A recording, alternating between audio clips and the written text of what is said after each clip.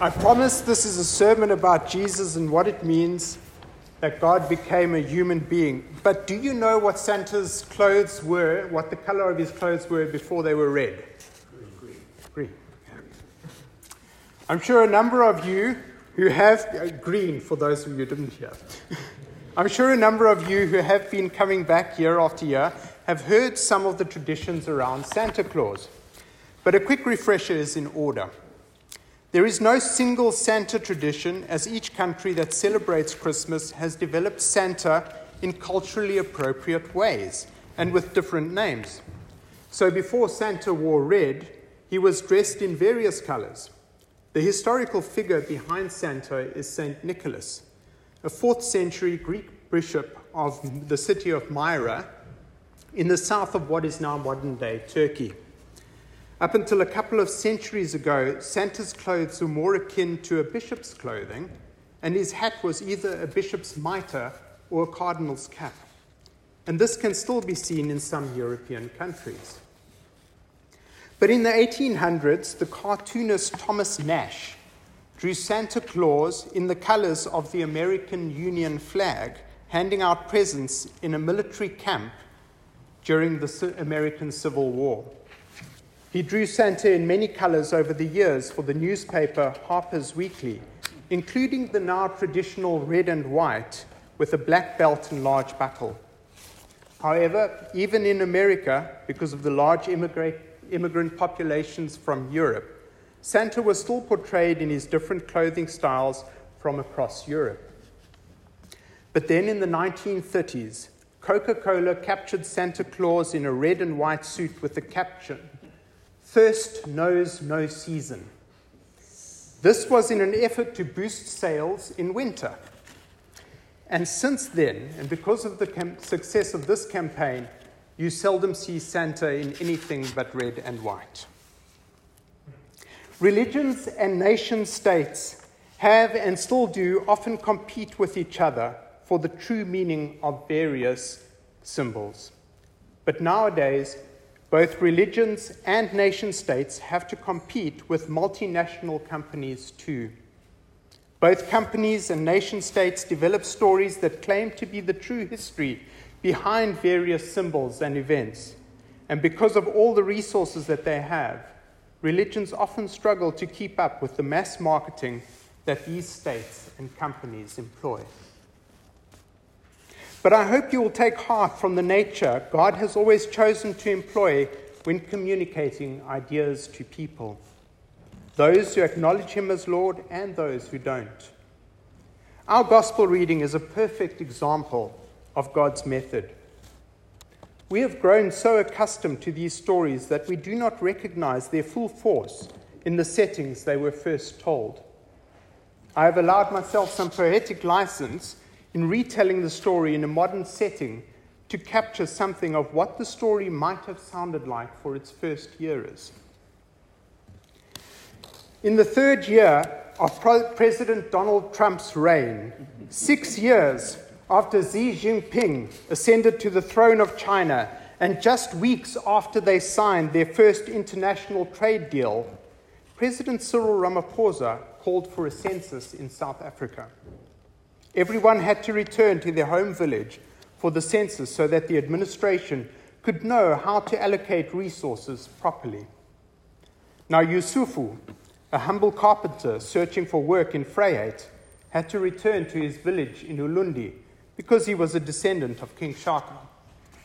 He was betrothed to Miriam, who was with child, so she went with him. And when they got to Ulundi, the time for their delivery came.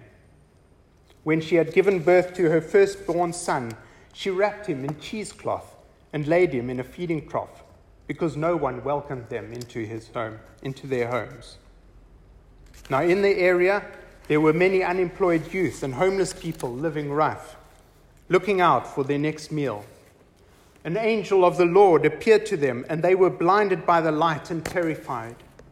But the angel said to them, "Do not be afraid, for see, I am bringing you good news of great joy for all the people. To you is born this day in the city of Shaka a Savior, who is your King and President." This is the sign for you to look for. You will find a child wrapped in cheesecloth and lying in a feeding trough." And suddenly there was with the angel a multitude of the heavenly host, praising God and saying, "Glory to God in the highest heaven, and on earth peace among those whom he favors." It is difficult to capture the full thrust of the story, but one of the things Luke is trying to do is to capture the insignificance of this couple in the eyes of all the world around them. Many of the things the story alludes to indicates that they were poor. Joseph and Mary were two of the most common names in Israel, and there was nowhere for them to stay. Luke is being culturally sensitive, so saying there is no space at the inn is one of those hints. For the right price, there is always a place to stay, but the right price is beyond the majority of people. There are many themes in the story, but I want to draw your attention to its subtlety and the medium, and then bring it back to the competition the church has with nation states and commercial companies for the meaning of Christmas. So God becomes a human being, but not like the stories of the ancient pagans, where they appear as adults and walk amongst humans. God goes through the full 40-week gestation period and is born to poor parents and has to grow up amongst people who are oppressed by a foreign power in their own country. One of the most significant messages in this event is that God is not into quick fixes. God is not going to wave a wand and sort out all Israel's problems in the blink of an eye. The story leading up to Jesus' birth should prepare us for this, and a brief recap might help remind us what that story is. If we go back to the beginning of Genesis, we remember that God created a good earth with very good humans as his representatives. That is what being created in God's image means. It means we are his ambassadors, and we were supposed to look after his interests here on earth. But we rejected this calling and decided to do things in our own interest. As a result, we were cut off from our homeland and were unable to fulfill our calling properly. Now, God had many options available to him at this stage.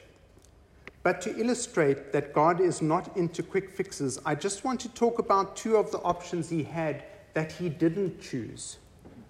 God could have wiped out creation and started again.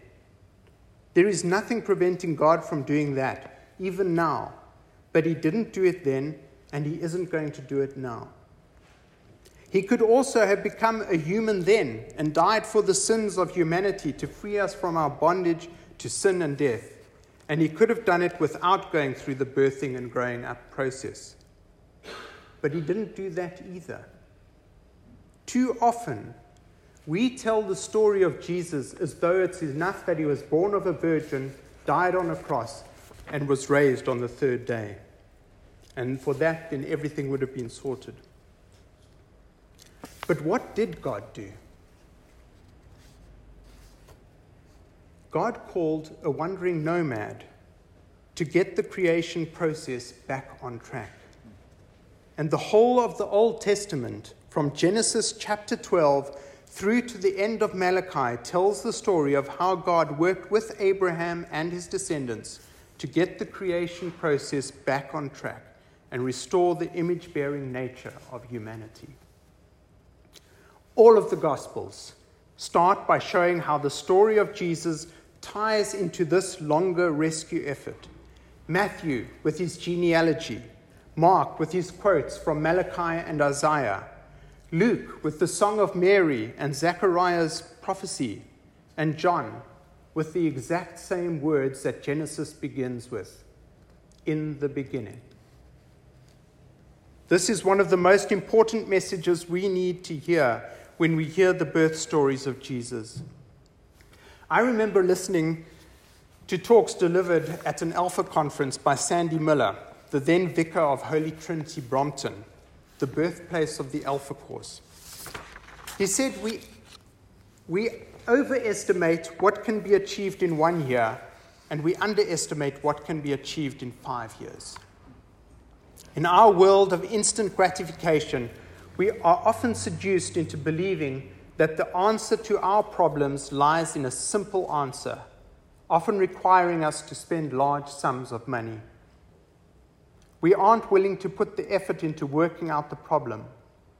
The words from Brianna Wiest, an American author, are perhaps a timely reminder on the true nature of solutions to our problems. Self-care is often a very unbeautiful thing. It is making a spreadsheet of your debt and enforcing a morning routine and cooking yourself healthy meals and no longer just running from your problems and calling the distraction a solution. It is often doing the ugliest thing that you have to do, like sweat through another workout or tell a toxic friend you don't want to see them anymore. All the time, and then taking deliberate mandated breaks from living to do basic things like drop some oil into a bath and read Marie Claire and turn your phone off for the day. A world in which self-care has to be such a trendy topic is a world that is sick. Self-care should not be something we resort to because we are so absolutely exhausted that we need some reprieve from our own relentless internal pressure.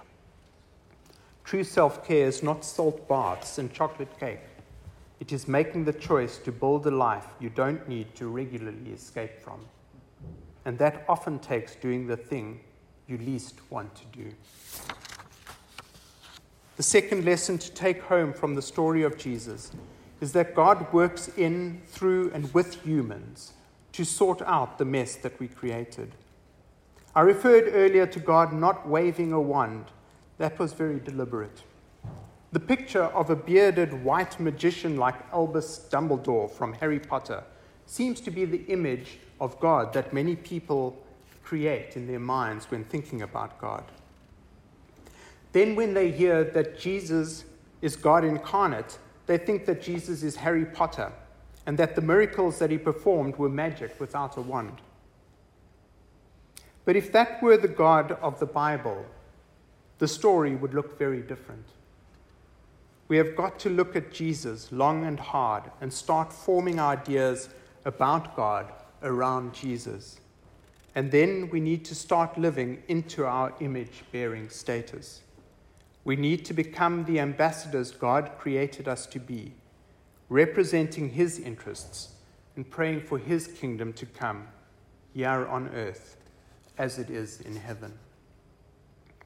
God became a human so that he could sort human problems out, and he called people to help him sort the problems out, not escape the problems.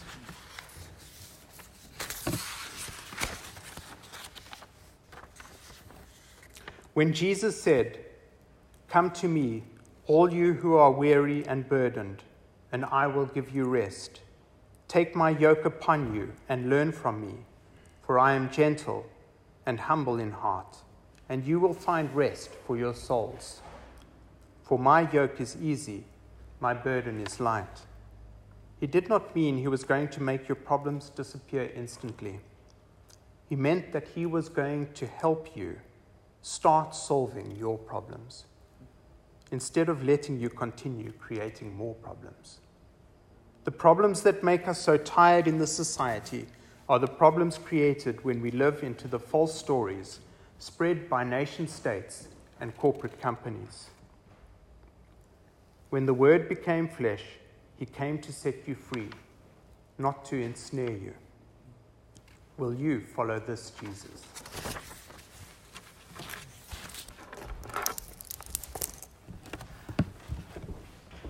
Thank you, Philip. Let's take some quiet as we pray together and allow this idea of the God we see revealed in Jesus coming to work with us and in us and through us. Allow that picture of God to settle in our minds and hearts this Christmas season.